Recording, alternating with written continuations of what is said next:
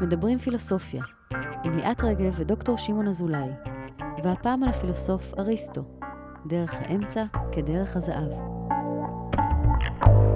שלום שמעון. אהלן. אריסטו נולד ב-384 לפני הספירה, הלך לעולמו ב-322 לפני הספירה, פילוסוף יווני מבחירי הפילוסופים של העת החדשה, ומאבות הפילוסופיה המערבית, האם אכן כך? לא העת החדשה, העת החדשה זה ממש... העת העתיקה, סליחה. אבל הוא מאבות הפילוסופיה המערבית? למרות שהוא חי בתקופה כל כך קדומה? יש הרואים בו כפילוסוף, הוא המשפיע ביותר בהיסטוריה. צריך להבין שאריסטו, מבחינה מעשית, אפילו אם אנחנו בודקים, מסתכלים בעולם, לאורך כל ההיסטוריה, הפילוסוף המשפיע ביותר. הוא אומץ. לא רק שההיקף של העבודה שלו היה עצום, בכל התחומים, פיזיקה, מתמטיקה, ביולוגיה, פילוסופיה, אתיקה וכו'. לא רק שהוא עסק בכל כך הרבה תחומים, הוא גם אומץ על ידי הכנסייה בנקודה מסוימת, והפך העמדות שלו הפכו לעמדות של הכנסייה.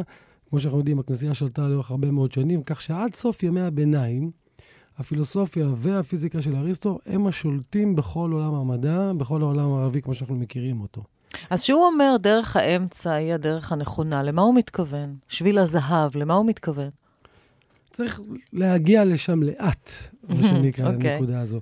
צריך להבין כמה דברים עליו. קודם כל, במובן מסוים הוא פילוסוף של השכל הישר. common sense כזה, היגיון בריא. הוא היה מין פילוסוף של השכל הישר, הרבה מהפילוסופיה שלו היא התבוננות בטבע. הוא ראה הרבה מהמודלים דרך זה שהוא הסתכל כמו ביולוג. לדוגמה, הוא הראשון שיצר קטגוריות. מה זאת אומרת? חלוקה למינים, תתי מינים, יונקים, המינים הסוגים השונים. באמת? זה הוא המציא את זה? הוא הראשון שעושה. יונים וזוחלים וציפורים, באמת? בדיוק הקטגוריזציה הזאת, וזה, אם יש משהו שמאפיין את הפילוסופיה שלו, זה לנסות לייצר קטגוריות של ההוויה. לחלק אותה לקבוצות, להגדיר אותה. בדיוק, עליו נאמר, המשפט שהוא אמר, זה ההווה נאמר באופנים רבים. זאת אומרת, יש כל מיני קטגוריות שדרכם אנחנו מתארים את המציאות. הדבר הזה הוא מאוד חשוב לגביו, הפילוסוף של השכל הישר, גם עסק בלוגיקה, הוא למעשה זה שעיצב את הלוגיקה עד אולי המאה ה-19. ההבנה של לוגיקה, מילה אחת, הלוגיקה זה תורת ההיגיון. דהיינו, איך בני אדם חושבים, איך התבונה בנויה, איך היא יודעת לחשוב, מה החוקיות הפנימית של אופני החשיבה. אנחנו מכירים את זה, דוגמה מהיקשים, סילוגיזמים, כן? אם אז, וכל AMB, כל BMC, לכן כל AMC. אם יש עננים אפורים בשמיים, אז בדרך כלל בהמשך ירד גשם. בדיוק, הדבר הזה הוא עמוק וחשוב, ומי שפיתח, הראשון שניסח את זה, זה אריסטו. זאת אומרת, צריך להבין שההיקף שלו, הרמב"ם לדוגמה, הריץ אותו, הרצה, אי אפשר להסביר. הרמב"ם שחי שנות דור אחר כך והיה בכלל יהודי, ואריסטו הוא יווני. נכון. למעשה, הפרוגרמה הפילוסופית של הרמב"ם זה ליישב את התפיסה היהודית, את התנ"ך, את התורה, עם הפילוסופיה של אריסטו. כיצד שני הדברים האלה עולים בקנה אחד, משום שהוא חשב שאריסטו לא טועה. הוא הריץ אותו בצורה, ודרך האמצע שבה פתחנו, האתיקה הזאת של דרך האמצע, זה גם האתיקה שהרמב"ם בעצמו פיתח. אז בוא נדבר רגע על דרך האמצע. למה הוא מתכוון? אז עוד דקה לפני שמגיעים לדרך האמצע. נו, באמת זה הולכים לשם לאט היום. לעשות, דברים הולכים לאט, פילוסופיה זה תהליך ארוך. אוקיי. צריך להבין שאריסטו ראה, הבסיס של החשיבה שלו, שלכל דבר יש תכלית. מטרה. יש לו מהות. תכלית מסוימת שהוא חייב או צריך לממש אותה. למשל? החל מדברים בסיסיים כמו תכליתו של הבלוט, זה לצמוח להיות אלון, כן? לכל דבר יש איזושהי תכלית שהוא שואף לממש את התכלית הזו.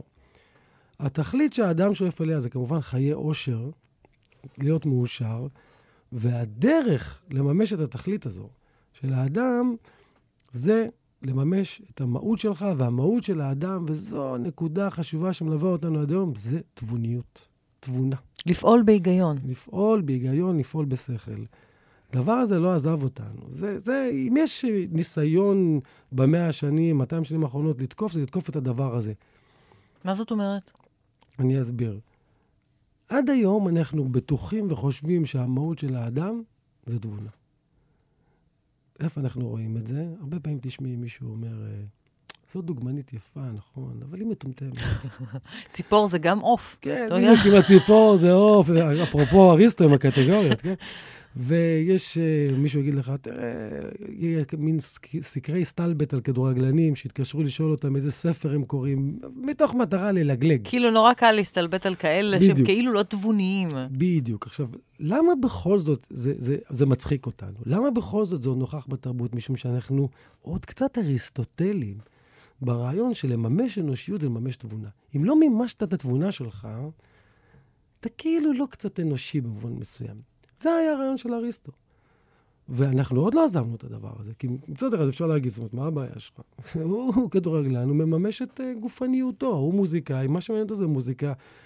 מה אכפת לו? הוא יודע מדע, לא יודע מדע, מה זה בדיוק מעניין? יבוא אריסטו ויגיד, לא, לא, לא. המהות הייחודית של האדם זה התבונה שלו. אם הוא רוצה להגיע לאושר, לא אושר חולף, אושר סתמי, כמו החיים בהמיים, כבוד שזה תלוי באחרים, או כסף שזה אמצעי, אלא באמת משהו ככה שמתמיד, צריך לממש את התבונה. הרעיון הזה לא עזב אותנו, יבוא אקזיסטנציאלים, זה סארטר, כל החבר'ה האלה יגידו, מה פתאום, אתה יכול להיות מה שאתה רוצה. מה זאת אומרת, אתה יכול להיות מה שאתה רוצה? מה שאתה רוצה, אתה רוצה להיות תבוני, תהיה תבוני. אתה לא רוצה להיות תבוני, תהיה תבוני. כלומר, למשל, אתה יכול להיות, נגיד, צייר גאון, שמצייר כל היום, אבל לא חכם במיוחד. בדיוק, ועדיין לממש את מהותך. זאת אומרת, לא לממש את מהותך, להיות אותנטי. טוב, זה נשמע מאוד, האמת, זה נשמע מאוד תבוני. זה נשמע מאוד הגיוני. כן, מאוד הגיוני מה שהם אומרים. אבל זה נשמע מאוד הגיוני, אבל עדיין כולנו שבויים בקונספט שהאדם צריך לממש את התבונה שלו. תראי איך בתי הספר בנויים. בתי הספר בנויים שהדבר הראשון שאנחנו צריכים לחנך את ילדינו זה לתבונה, שישלטו במדע, ישלטו בספרות, ישלטו בשפה. מישהו יכול היה לומר למה אתה מקשקש את הקשקושים האלה, שאנשים ילכו לבית ספר, אחד יהיה צייר, אחד יהיה סנאי. נכון, אני אומרת את זה. אני אומרת את זה, אני אומרת שזה נכון. אז את אנטי-אריסטוטלית? לא, אני לא אנטי-אריסטוטלית, אני רק חושבת שתבונה זה לא חזות הכל. שיש עוד דברים, למשל, כמו אינטואיציה, כמו חוש אישי, כמו יצירתיות. הם לא כל כך קיימים בתוך מאגר המושגים של אריסטו, נכון? חד משמעית, לא. זה לא תבוני. זה לא תבוני. זה לא הגיוני. אינטואיציה זה לא דבר הגיוני. זה לא, ולכן זה גם לא צריך להשתמש בזה. לא שלא צריך להשתמש בזה בהקשרים מסוימים, אבל ודאי זה לא צריך להיות הקו המנחה בחיים. אוקיי, אז אני באמת לא כל כך אריסטוטלית, אבל אני כן דוגלת במידה מסוימת בשביל הזהב, ואני אשמח לשמוע מה חשב על זה אריסטו. אז הרעיון של אריסטו כאן הוא פשוט. צריך להבין שהאתיקה של היוונים היא לא אתיקה כמו שאנחנו מכירים, לא תגנב, לא תרצח, כל מיני אתיקה של חובה, אלא היא כיצד עליי, איזה מידות צריכות להיות לי. אני צריך לעצב לעצמי אופי מוסרי, שהוא תהליך ארוך מאוד, זה לא איזה... עבודה, זה עבודה פנימית. עבודה רצינית, שנמשכת שנים. אריסטו אומר משהו שישמע לך נורא פרדוקסלי, מתי אני יכול לומר על אדם שהוא מאושר? כשהוא מת. רק אחרי שהוא מת. שזה נשמע... הוא עשה את עבודת חייו, הוא עשה את עבודת חייו. אבל יש בזה היגיון, כאילו להגיד, הקריטריון הפנימי שלך, זה לא הסיפור, לדווח על זה שאתה מאושר, זה לא דיווח. אלא באמת איזה קומפלקס ארוך שנים, ויש בזה המון היגיון. ואז הוא אומר, איך אני אדע? מה המידות האלה? אז הוא מציע את מה שנקרא דרך הזהב, שביל הזהב או דרך האמצע. ניקח תכונה, דוגמה כמו אומץ, כן? תראי, בצד אחד, יש לי את הפזיזות. זה שירוץ אל מול האש, יש 3,000 חיילים לפניו, שברור שהוא מתנהג די בטיפשות, הוא הולך למות, הוא לא משיג שום דבר בזה. בצד השני יש לי את הפחדן. שלא זז. או לא זז, או רואה ג'וק ועולה על שולחן. זאת אומרת שהוא מתנהג גם כן באופן לא רציונלי. דרך האמצע זה לנהוג, או להפעיל את הרגשות שלך, או להפעיל את התחושות שלך באופן רציונלי. מדוד, שקול, בדיוק אצל אריסטו, האדם שיש לו מידות הולך לאט, הוא לא ממהר לשום מקום. זה מין אופי כזה, ממש אפשר לדמיין מין דוב כזה שמתנהל או לאט, רציני. לא לאט מדי, באופן שקול. מה שנקרא צעדיו מדודים. בדיוק, ממש המטאפורה כמתאימה. יש אנשים כאלה. אז הוא חשב שזה הנתיב שהאדם צריך ללכת. אבל יש בזה מידה רבה של היגיון. בואו למשל נדבר על נושא של כסף. אתה יכול להיות פזרן, שכסף ייפול לך בין האצבעות, אתה יכול להיות קמצן כרוני, ואתה יכול להיות פשוט אדם נדיב, שאתה נותן במידה הסבירה. בדיוק. זה נקרא דרך האמצע. את יכולה לאהוב את הילדים שלך עד אין קץ, אבל גם תדעי לשים להם גבולות.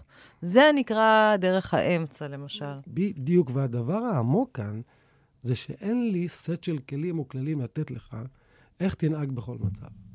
זה בדיוק האימון זו עבודה שאתה עושה עם עצמך. הרעיון של האימון זה שאתה תהיה מספיק רגיש כדי להגיע לסיטואציה מסוימת במציאות ולדעת איזו החלטה לקבל. כי אין לנו איזה ספר שיגיד לנו עכשיו תעשה כך וכך. כי המציאות היא מגוונת, היא משתנה, כל הזמן הדברים משתנים, אני משתנה ביחס אליהם. לכן זאת עבודה כל כך קשה ולכל כך הרבה שנים. לחוש את האיזון הזה, להבין, זה לא לחוש, להבין את האיזון הזה, להבין מתי האיזון הזה מתקיים. לדעת איזו החלטה שקולה יש לקבל בזמן נתון. אבל אני רוצה להתקיל אותו. אני מסכימה איתו במידה מסוימת שצריך לדעת להתנהג באופן מדוד. וזאת עבודה קשה, כי למשל אנשים אובססיביים, הם לא יודעים להתנהג באופן מתון, למשל, וזה עבודת חיים להתנהג באופן מתון. אבל לשים גבולות לילדים באמת זה להתנהג באופן מתון, ולשים גבולות לעצמך זה להתנהג באופן מתון, וכולי וכולי, ולדעת לא להתמכר לעבודה למשל, אלא גם לקחת את הפאוזות שצריך לקחת, זה גם סוג של התנהגות מדודה. במובן הזאת אני מסכימה עם אריסטו, ואני רוצה לשאול את אריסטו, שבעצם מתנגד לכל מה שקשור ברגש ואינטואיציה וזה וזה וזה וזה וזה, מה הוא עשה כשהוא התאהב? איפה הייתה שביל הזהב של אריסטו כשהוא התאהב? הוא בכלל התאהב האיש הזה אי פעם. שאלה יפה. צריך להבדיל, קודם כל האהבה אצל היוונים היא לא אהבה רומנטית בין גבר לאישה שאנחנו מכירים היום. לא אצל אפלטון וגם לא אצל אריסטו. זה סיפור קצת יותר מורכב, אבל בשביל לדבר על אהבה צריך לדבר על מה זה רגש פה. ולנו יש מין תפיסה שרגשות זה מין, יש בדרך כלל ההפרדה הקלאסית, יש רגשות ויש רציונליות. מישהו יגיד לך, אני מאוד רגשי, ואחר יגיד לך, לא, אני מאוד רציו, כן.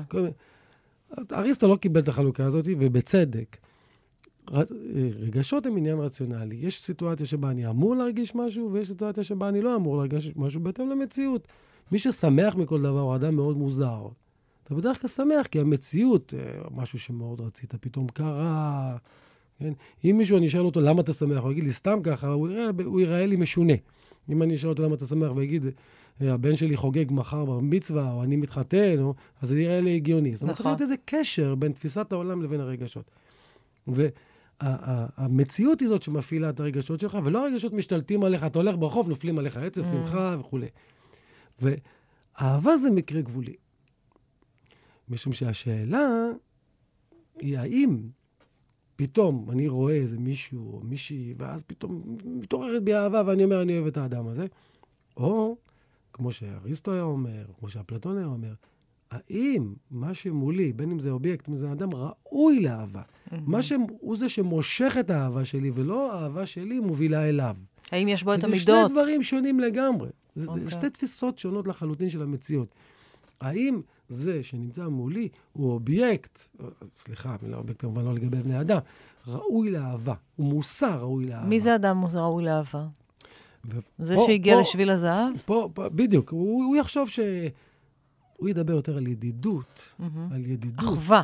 אולי הוא ישתמש במושג אחווה. ובשבילו קשר עמוק, זה בין שני אנשים שבאמת מגיעים למין אזור. כן, כן, כי הוא לא נסחף לרגשות כאלה. נכון, זה תפיסה מאוד... של בחורות. לא יודע אם להגיד של בחורות, אבל זה מין רגשות כאלה, שהאהבה שלנו שמשתלטת עליך. לא, זה מוציא אותו גם משליטת השכל, זה כל כך לא נוח להיות במקומות האלה. אני מודה שבנקודה הזו אני נפרד מאריסטו. באמת? אתה נותן לזה. אני הגנתי עד עכשיו על אריסטו. אני חושב שבעניין האהבה הוא אולי פספס משהו. זה סוג של רגע שהוא אולי היחידי ששובר את הרעיון של רציונליות של רגשות. זאת אומרת, הרעיון של רציונליות של רגשות הוא לחלוטין נכון. זאת אומרת, שאתה מפחד בזמן נתון, בזמן נתון אתה לא צריך לפחד, וצריך להיות איזה קשר בין זה לבין העולם. לעומת זאת, באהבה יש משהו שפוגם ברעיון של האהבה, אם הוא בכלל רציונלי. כן. יש משהו שפוגם... לך תסביר למה היא מתאהבת בו. זהו.